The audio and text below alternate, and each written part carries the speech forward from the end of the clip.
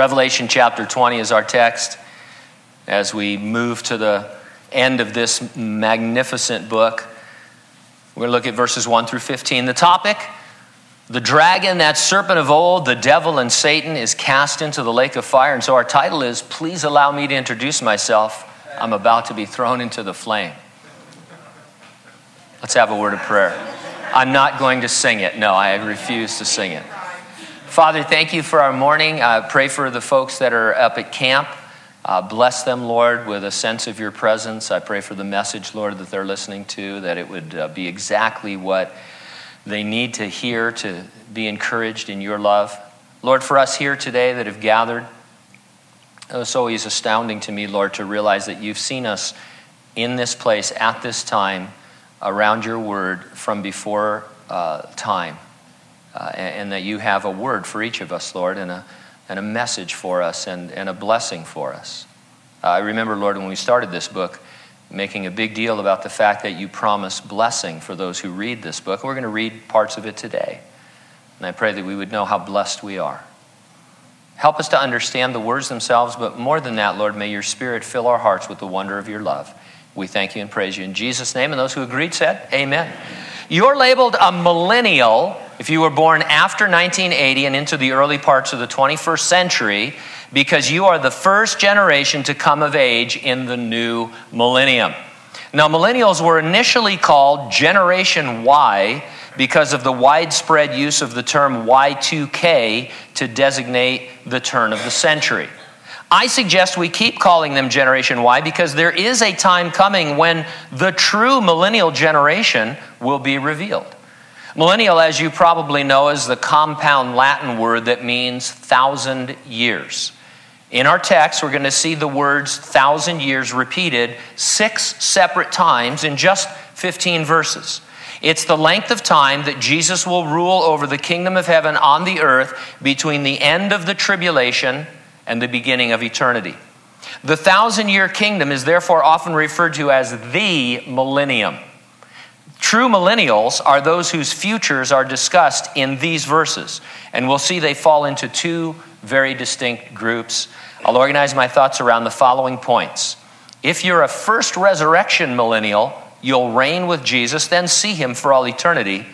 But number 2, if you're a second death millennial, you'll rebel against Jesus and be separated from him for all eternity. Let's take a look, first of all, at what we're going to call first resurrection millennials. Now, let me get something out of the way. This is the only chapter in Revelation where a period of 1,000 years is mentioned, and the fact that it follows immediately on the heels of the second coming in chapter 19, and that it is emphasized 6 times, and that it is clearly described as a period of time before which and after which certain real historic events take place, strongly lead to the conclusion that it is a literal 1,000-year period of time. I have to tell you that because there are those who don't take this to be a literal period of time at all. There are dozens, if not hundreds, of places in the Old Testament that promise Israel an earthly kingdom at the end of the age. The early church almost universally believed in an earthly historical reign of Jesus initiated at his second coming.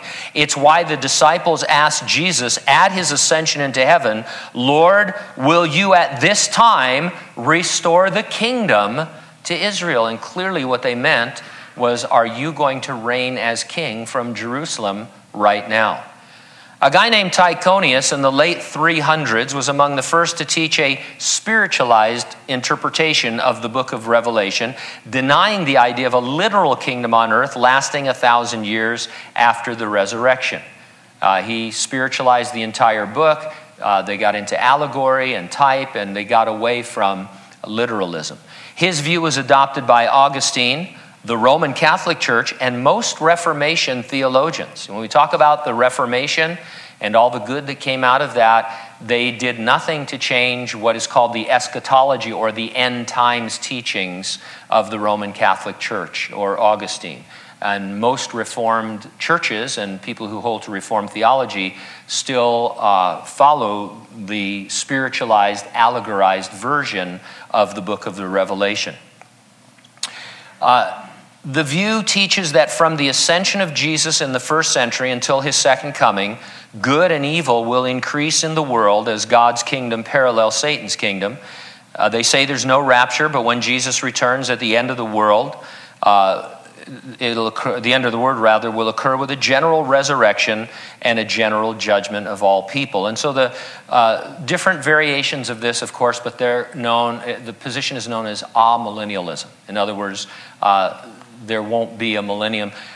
To be technical, some of the scholars call it a realized millennium because they say we're in it now. It's just a spiritual phase. It's not a literal phase.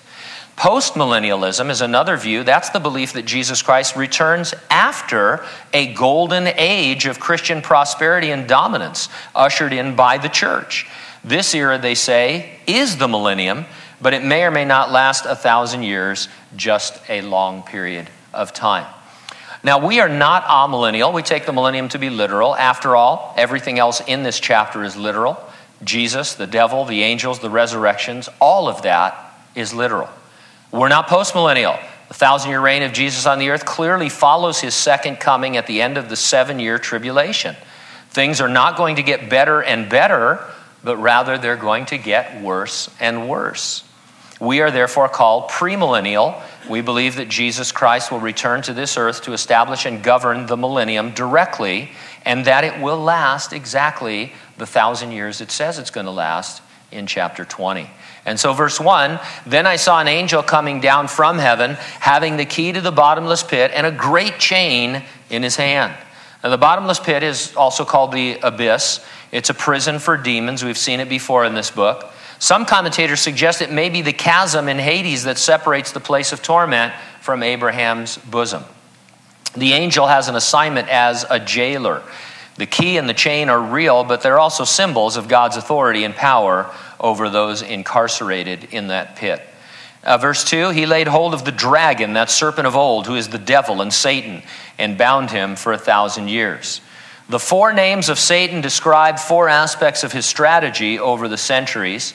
As the dragon, he sought to interfere with God's promise to send a Savior into the world. You see this most vividly in Revelation chapter 12, where a dragon is seen waiting to devour the Savior that would be born from the nation of Israel. And so the designation of the dragon gives us kind of a bestial aspect to Satan in his desire to just devour and kill.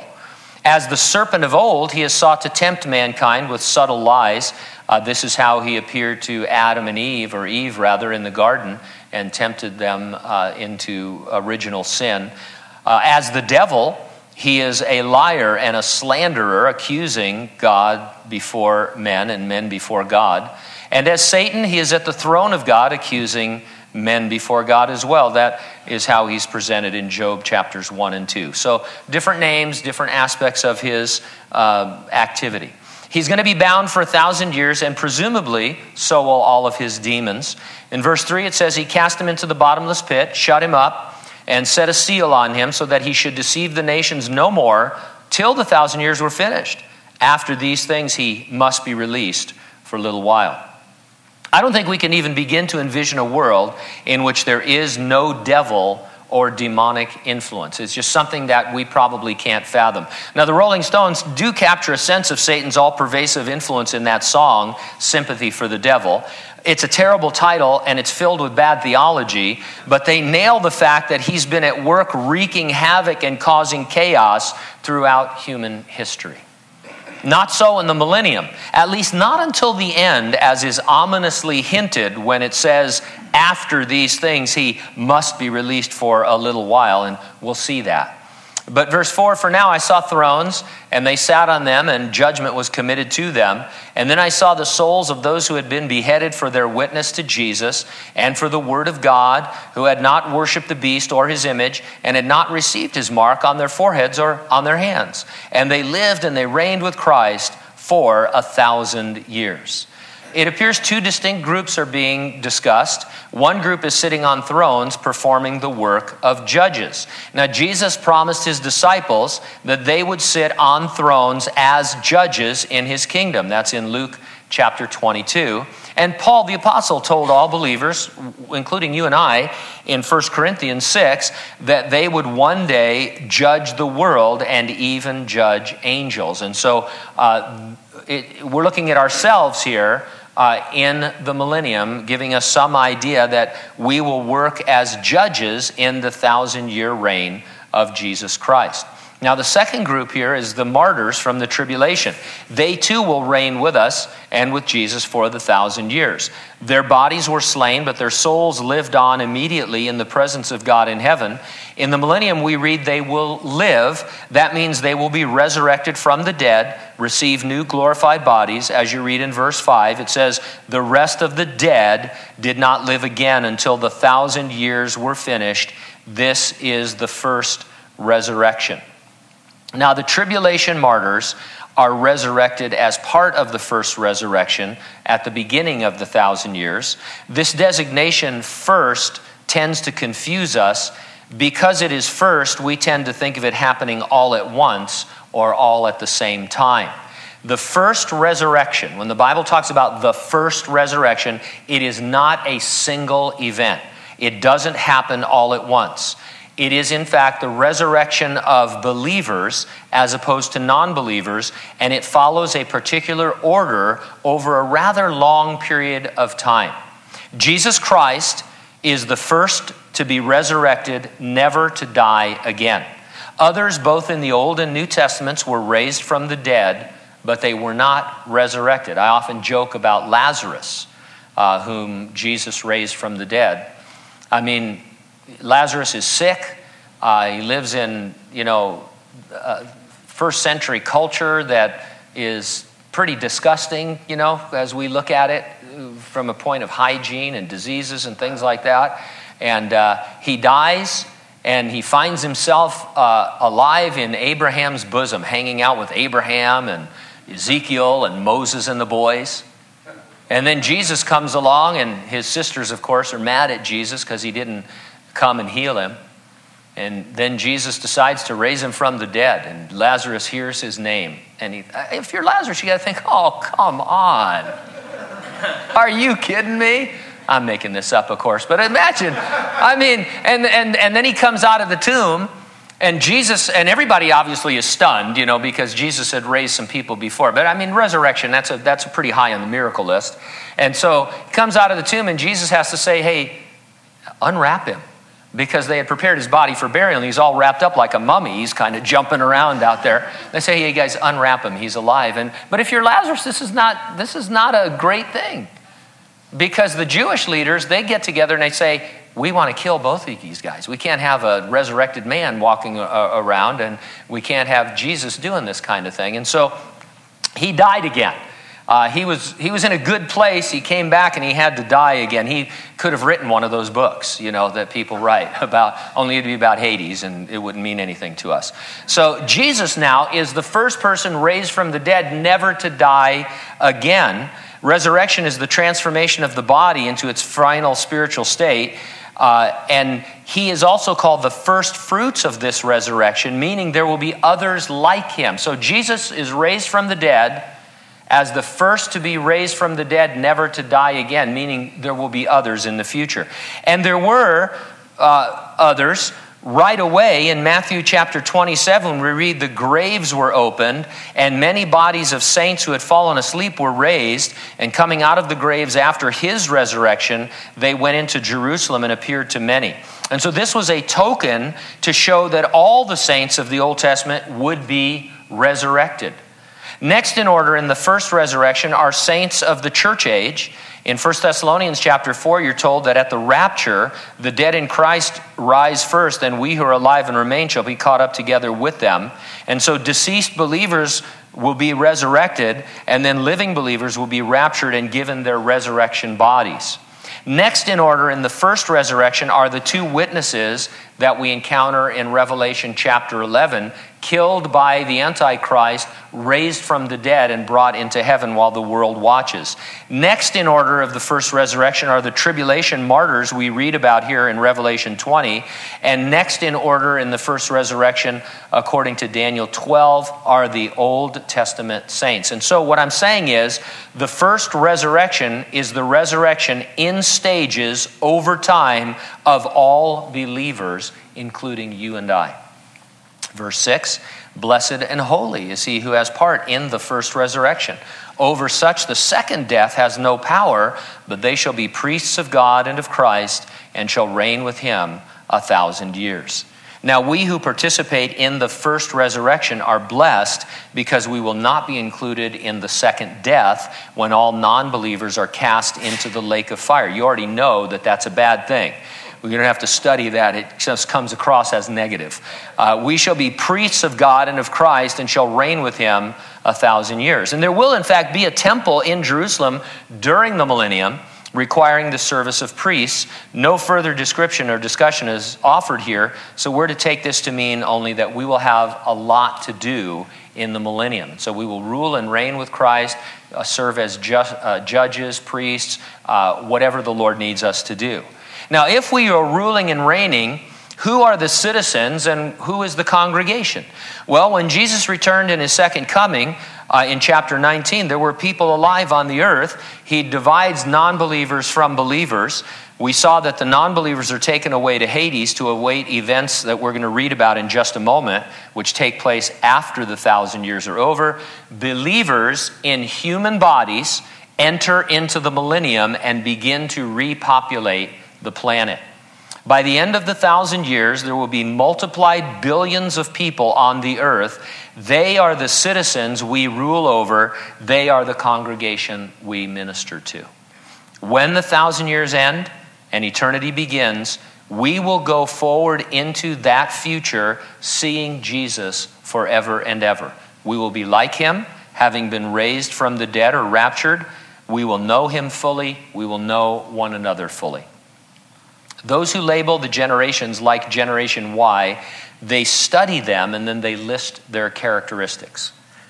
You've probably heard of, I think it's Tom Brokaw wrote the book, The Greatest Generation, the World War II generation. And then there's several different generations after that. And actually Generation Y, you guys, you're about the worst. The one word that keeps coming up about Generation Y is narcissism, or love of self. And not a good thing. But they label that, and whether you agree with those kinds of things, sociological studies and psychologists and all that, they label them to study them and list their characteristics. First resurrection millennials ought to display characteristics appropriate to their calling and to their destiny. That's the point I'm trying to make. If we stick to our text, first resurrection millennials are characterized in verse 6 as blessed and holy. Blessed and holy.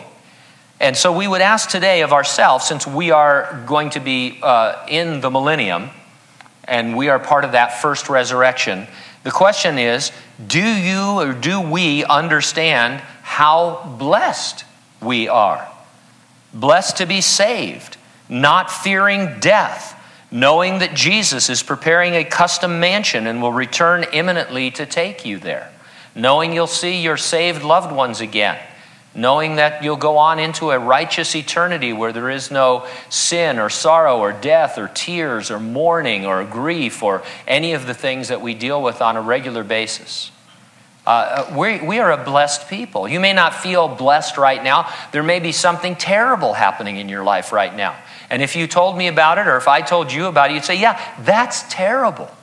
That's part of the fall. That's related to the sickness and that is part of sin and what the devil accomplishes and all of these kinds of things. That's not really bringing glory to God. But you're blessed because you're above that. You're seated in heavenly places with Christ at the right hand of the Father. You know your destiny. You know your destination. Nothing can change that. Nothing can separate you from the love of God, which is in Christ Jesus. All of us are so abundantly blessed, no matter our physical or our material situation, no matter what we find ourselves struggling with. Are you therefore pursuing holiness? And by that I mean, do you cooperate with the Lord as he is seeking to change you day by day into his image? Blessed and holy, set apart. And so Jesus saves you, and he's set you apart. That's what it means to be holy. And he's promised to work on you every day. You ever hire a contractor? You're already laughing because you know what I'm going to say.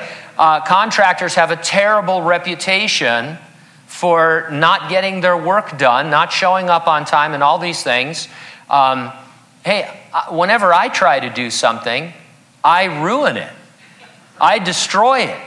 Or it takes years to get done. So any contractor is better than what I could do. And so we've had some positive, some negative relationships with contract. But generally speaking, the contractor is a hated individual in our society. In terms of, if he says 9 o'clock, it's going to be, 10 years from now at 9 o'clock or something like that. And stuff. And so Jesus is a spiritual contractor, because he said that he is going to change you from moment to moment, from glory to glory, into his image. The Bible says you're predestined after you're saved to become like Jesus Christ. But unlike contractors we might make fun of, Jesus is on the job 24/7. He's doing the job. We're the ones who don't cooperate with him. He is always ready to do a work in our lives. In fact, he's always doing a work in our lives. We're the ones who say, not today, please don't, I want to do this instead, or whatever it might be, whether it's sinful or whether it's selfish or whether it's apathetic, whether we spiritually are falling asleep and Paul the Apostle has to kick us in the sides and says, wake up, you that sleep, those kinds of things. But Jesus is on the job. He's ready to go. And so you're blessed beyond measure. I forget this all the time. I like to wallow in pity, and nobody pities me, so I pity myself. And I'm a wallower. We can wallow. I can wallow with the best of them, but I'm blessed. You're blessed. I don't care what's going on in your life. You're blessed. You're going to heaven if you're a Christian. You're going to have a perfect body there, not the horrible body you have now. Hey, it's true. No, I'm not saying that you're ugly. I mean, your body's breaking down. Can you feel it? If you think about it right now, you can feel some parts of your body just absolutely breaking down. Now, you think you can save them, you can bolster them up, you can take colloidal minerals or, whatever it is, and you can exercise, which I'm not against, I just don't do it. And then you can, but your body is falling apart, and for some of you, it's falling apart in a big way. You're actually sick. And I'm not making fun of that, but you know what? You're blessed because you're going to be absent from your body and present with the Lord. These are realities that only you have as a child of God. And so we should be pursuing holiness, which is just saying, Lord, what do you want to do today? How do you want to reveal yourself to me today? What progress would you like to make in our relationship today? I know you're ready. Help me to be ready as well. If you can't be described as blessed and holy, then just get with the Lord and ask him for a refreshing in his Holy Spirit. Now, in verses 7 through 15, you're a second death millennial if you rebel against Jesus, and then you'll be separated from him for all eternity. You've probably not heard of the group Christian Exodus. This is from their website. Christian Exodus was founded in November of 2003 in response to the moral degeneration of American culture and the rampant corruption among the powers that be. There's a worldview for you. But they say the initial goal was to move thousands of Christian constitutionalists to South Carolina to accelerate the return to self-government based upon Christian principles at the local and state level. This project continues to this day with the ultimate goal of forming an independent Christian nation that will survive after the decline and fall of the financially and morally bankrupt American empire. We have learned, however, that the chains of our slavery and dependence upon godless government have more of a hold on us than can be broken by simply moving to South Carolina. That last statement is code for we tried something and it didn't work. It failed. What they tried to establish was a Christian utopia, and it didn't work. You know what? No society of human beings in their natural state can hope to achieve anything close to a utopia. As we're about to see, incredibly, even with Jesus as head of state, as president of the United States, billions of glorified Christians on the earth, mankind is going to rebel. Let me say that one more time. Jesus Christ ruling and reigning as King of Kings and Lord of Lords in his resurrection body, billions of raised, transformed Christians, the earth completely restored and refreshed and renewed, streams in the desert, people are having lions as pets in their house, playing with poisonous snakes. You can live in Australia safely finally. Utopia. And here's what's going to happen. When the 1,000 years have expired, Satan will be released from his prison. Now, in Satan's absence, there will be justice for all. The wicked will be properly and immediately punished. Even the natural ferocity of the animals will be abated. That's the time when the lion will lay down with the lamb, and a child shall put his hand in the adder's hole and not be bitten. Righteousness and peace will flourish. There will be economic prosperity and physical healing. It's as perfect an environment as is possible before eternity begins. Verse 8, Satan will go out to deceive the nations which are in the four corners of the earth, Gog and Magog, to gather them together to battle, whose number is as the sand of the sea. The shocking truth you learn is that even with Jesus ruling the perfect earth as King of Kings and Lord of Lords, multitudes will reject him. You can be forced to obey. You cannot be forced to be saved. It remains a matter of free will. And this is brought out when the devil is released, because they have now a rallying point. They have their leader. Who are Gog and Magog? Well, we see these terms in Ezekiel 38 and 39 in conjunction with the coalition of nations who invade Israel in the last days, but are miraculously destroyed by God. But the battle in Ezekiel occurs before the second coming of Jesus. The reference to Gog and Magog here is not that battle. Gog seems to be a demon king, and Magog are a people probably related in history to the people we call the Scythians or the Scythians. I don't know how to pronounce it, and neither do you, so don't make fun of me. Verse 9, they went up on the breadth of the earth and surrounded the camp of the saints and the beloved city, and fire came down from God out of heaven and devoured them. What's interesting, this will be a great devotional verse. We're still camping in the millennium. We're still waiting for our eternal home. It's the camp of the saints. I mean, it's a beautiful city and all, but we're just camping out, trying to get to the end of the millennium so that we can be at home in the New Jerusalem. Now, once we are gathered together in the beloved city, fire comes down from God out of heaven and devours them. Pretty concise headline. None of the conflicts in the Revelation involving Jesus Christ are very interesting. They're like that recent MMA title fight between Ronda Rousey and Kat Zingano. How long did it last? 14 seconds. Pay me if you want to watch a fight last 14 seconds. I'll go down. I mean, I know it's crazy, and so these fights in the second coming, the Battle of Armageddon and all that. I mean, Jesus he takes care of business. Verse 10, the devil who deceived them was cast into the lake of fire and brimstone, where the beast and the false prophet are, and they will be tormented day and night forever and ever. Satan is then cast into the lake of fire, his final place of torment for all eternity. Now, here's something of great importance. The beast and the false prophet were thrown into the lake of fire at the very beginning of the 1,000-year reign of Christ. These guys are still there, and they're still alive. That tells me there is no such thing as annihilation after death. You must go either to heaven or to the lake of fire. Much as I'd like to teach otherwise, the Bible says there will be eternal conscious torment for unrepentant sinners. It's popular today to gravitate towards a position called annihilationism.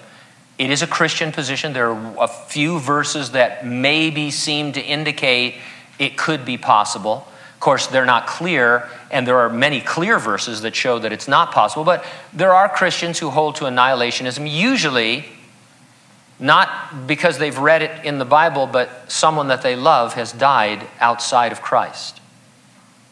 And you know what? That is a terrible thing. My own father, I have no confidence that he's with the Lord.